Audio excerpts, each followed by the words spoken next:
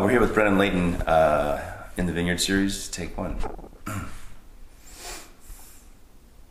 And welcome to Happy Hour Radio. I'm your host, Christopher Chan, Advanced Sommelier, here in Walla Walla Valley for our In the Vineyard Series. I'm here today with Brennan Layton, who is a winemaker extraordinaire, won Washington's Cool Cats, and here he's going to give a little history about where he's been, where he is, and where he's going.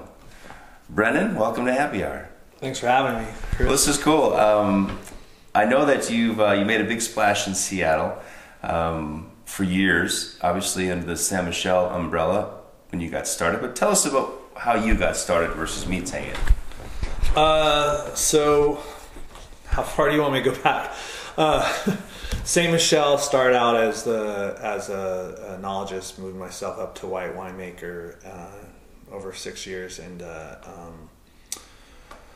worked with Ernie Lowson and Bob Berteau and all those cool cats over there at Ste. Michelle, and learned a lot. So give us a dateline. Where are we and what year is this? So I started early 2000s at Ste. Michelle.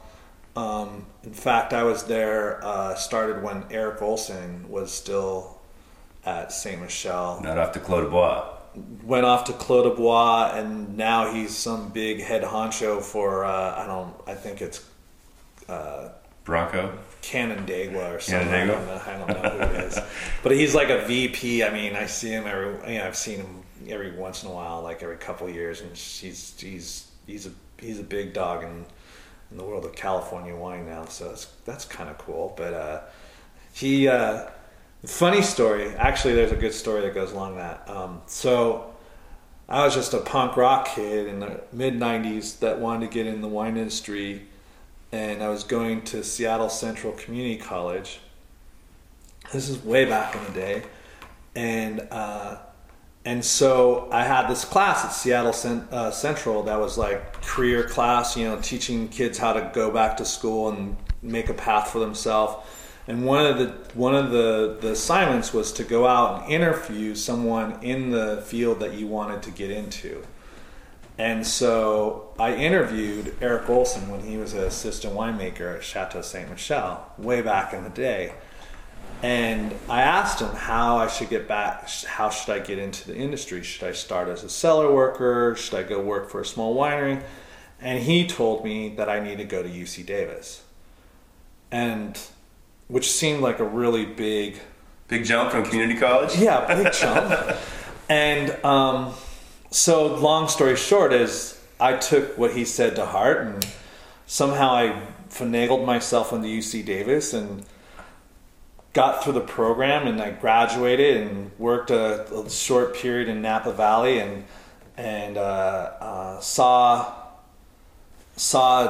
an opening at Ste. Michelle and applied and got an interview and over the phone, and then got a call up, and I came up from California, got flown up, and I was in an interview, and I walk in, and there he is, and he's now the winemaker, and he's interviewing me, and I just looked down and I go, you told me I had to go to UC Davis and get a job, and here I am. And he's like, and I got hired, and it's kind of a cool little story of like how Circle things is complete, huh? Yeah.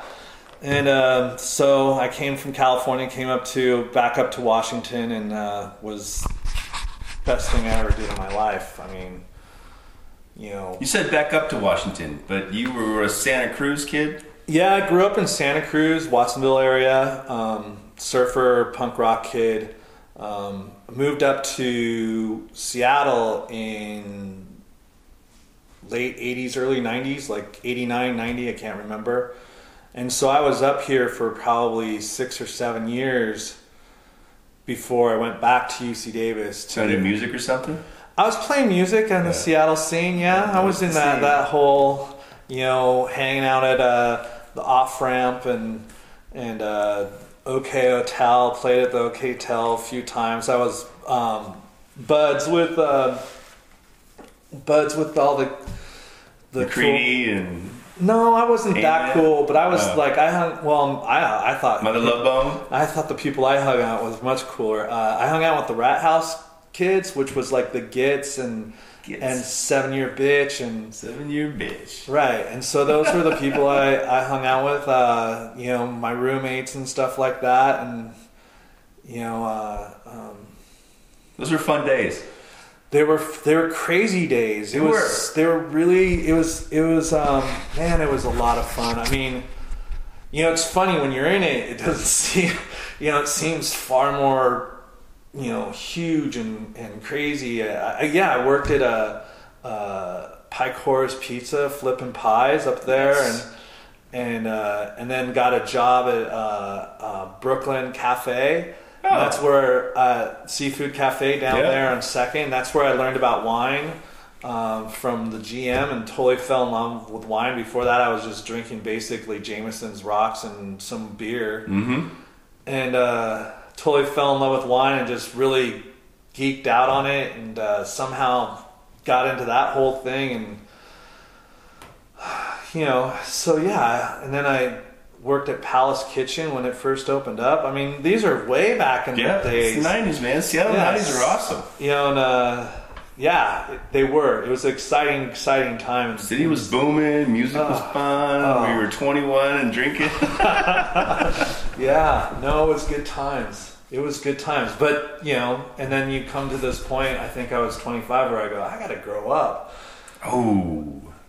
Everyone has a different time where they need. Okay. But that was mine, and so I went back to school, and I decided that I wasn't good at music, and I wasn't, and music scene wasn't for me. I just didn't feel like I fit into it and the music business, and so I decided I wanted to do something in wine, and it was kind of like that thing where that's when the whole somm thing kind of started too. And do I want to go be a somm, or do I want to go be a winemaker? And that was my decision, was to go in that direction. I remember being at Seattle Central and this whole idea, should I go become a somm and go into hospitality management, or do I want to go the science way and learn how to be a winemaker? And that was before there was a Walla Walla community college or anything school up here, and there was very few winemakers in Washington itself that were, you can go work at. I think even back then there was maybe Matthews, but that was about it. There wasn't really anything around. I mean, most of that stuff didn't come until like 98 was really the start. Yeah. And so this was like 94, 95. And so it was kind of right before it. And I always think about whether if I would have not gone to UC Davis and just got into the wine industry that other way, where I'd be compared to now, where I went to UC Davis and then came back in like 2001, and how things had completely changed, and for the better. And I really am happy with the path I took. I feel one of the best accomplishments in my life, and something that gave me a huge amount of confidence is going to UC Davis and graduating. I'm very proud of that, and I know that in Washington sometimes UC Davis is kind of frowned upon, but I think it's just because they're jealous. We're here speaking with Brennan Layton, a UC Davis grad, here on Happy Hour Radio for our In the Vineyard series, and I'm here in Walla Walla and chatting up, and that's cool because I didn't know you were a UC Davis grad. Yeah. And so you started with making white wine, or as the enologist in Saint Michelle, and then you started making the white wine. What white wines, what tier of wine was that with Saint Michelle? I was in charge of all the Chateau Saint Michelle white wines, all the way from the Eroica and the Singleberry Select, all the way down to the Columbia Valley Chardonnay and Riesling and all that stuff. So I made it all the way from beginning to end, and it was just me and Eric, and then me and Bob that were. And the white wine facility is actually in Woodinville, correct? Yeah. So I was always a Western Washington cat in the Woodinville area. Yeah. So was Alan Shoup still No, he had just left. Left. Ted Baszler. Okay, so Ted jumped on and then, put it into third and fourth gear. Pretty damn quick. Fifth gear, sixth gear. He's a overdrive. I have so much respect for that man. So much respect for Ted Basler. Yeah, he's sharp. He's put San Michelle and put the state on his back. I would say. And then even, saw the opportunity to be, as we digress a bit, but with the portfolios of Antinori, and I hear Torres is coming on board, and Nicholas Fouillade, and of course the Lawson Project. That's big for this corner of the world. I think that without Ted, I don't think the industry would be where it is right now. Yeah, he's very ambitious and very generous too. He's got the big vision. He's a good guy. Yeah, cool. So now we'll fast forward. Did somebody recruit you to get out of? You wanted to make red wine, perhaps? Well, I felt. Yeah, I think. Not to say that I'm not in total love with wines, but I think that there was a part of me that felt like to further my career or people's understanding of the quality of winemaker I was, that I'd have to make red wines, because white wines tend not to be focused on or regarded in the same way. And I felt like I can make really good red wines, and I wanted to show or work in that avenue. That's a natural progression. I mean, you've done white very well. You've got some accolades. Sure. And then you say, well, let's take the next step. And winemakers tend to look for that next opportunity in grapes, and obviously red's a natural entree. Yeah, sure. And I, not to say that I hadn't made red wines, but I think that the general public didn't know that I was capable of making the red wines. And also I think that the other part was that I was under the Ste. Michelle umbrella, and even though you may be a winemaker at Ste. Michelle, if you're not the head winemaker, you're not publicly known. You're kind of behind the scenes. People don't really know your name or know what you're about. And I really wanted to gain some amount of notoriety. I mean, I think it's different now for me, but back then it was really important to be known as a good winemaker. And so that first opportunity to get known was in the San Michelle portfolio, or did you actually? No, I had to go to FSD. FSD. Yeah, so I left Ste. Michelle and joined on with a small up-and-coming winery called FSD, who had made like 1,800 cases the year before. And was that their first vintage? Yeah. And who was the winemaker? Well, a gentleman named Nikenji was making the wines, but Chris Upchurch from DeLille was the winemaking consultant. Okay. And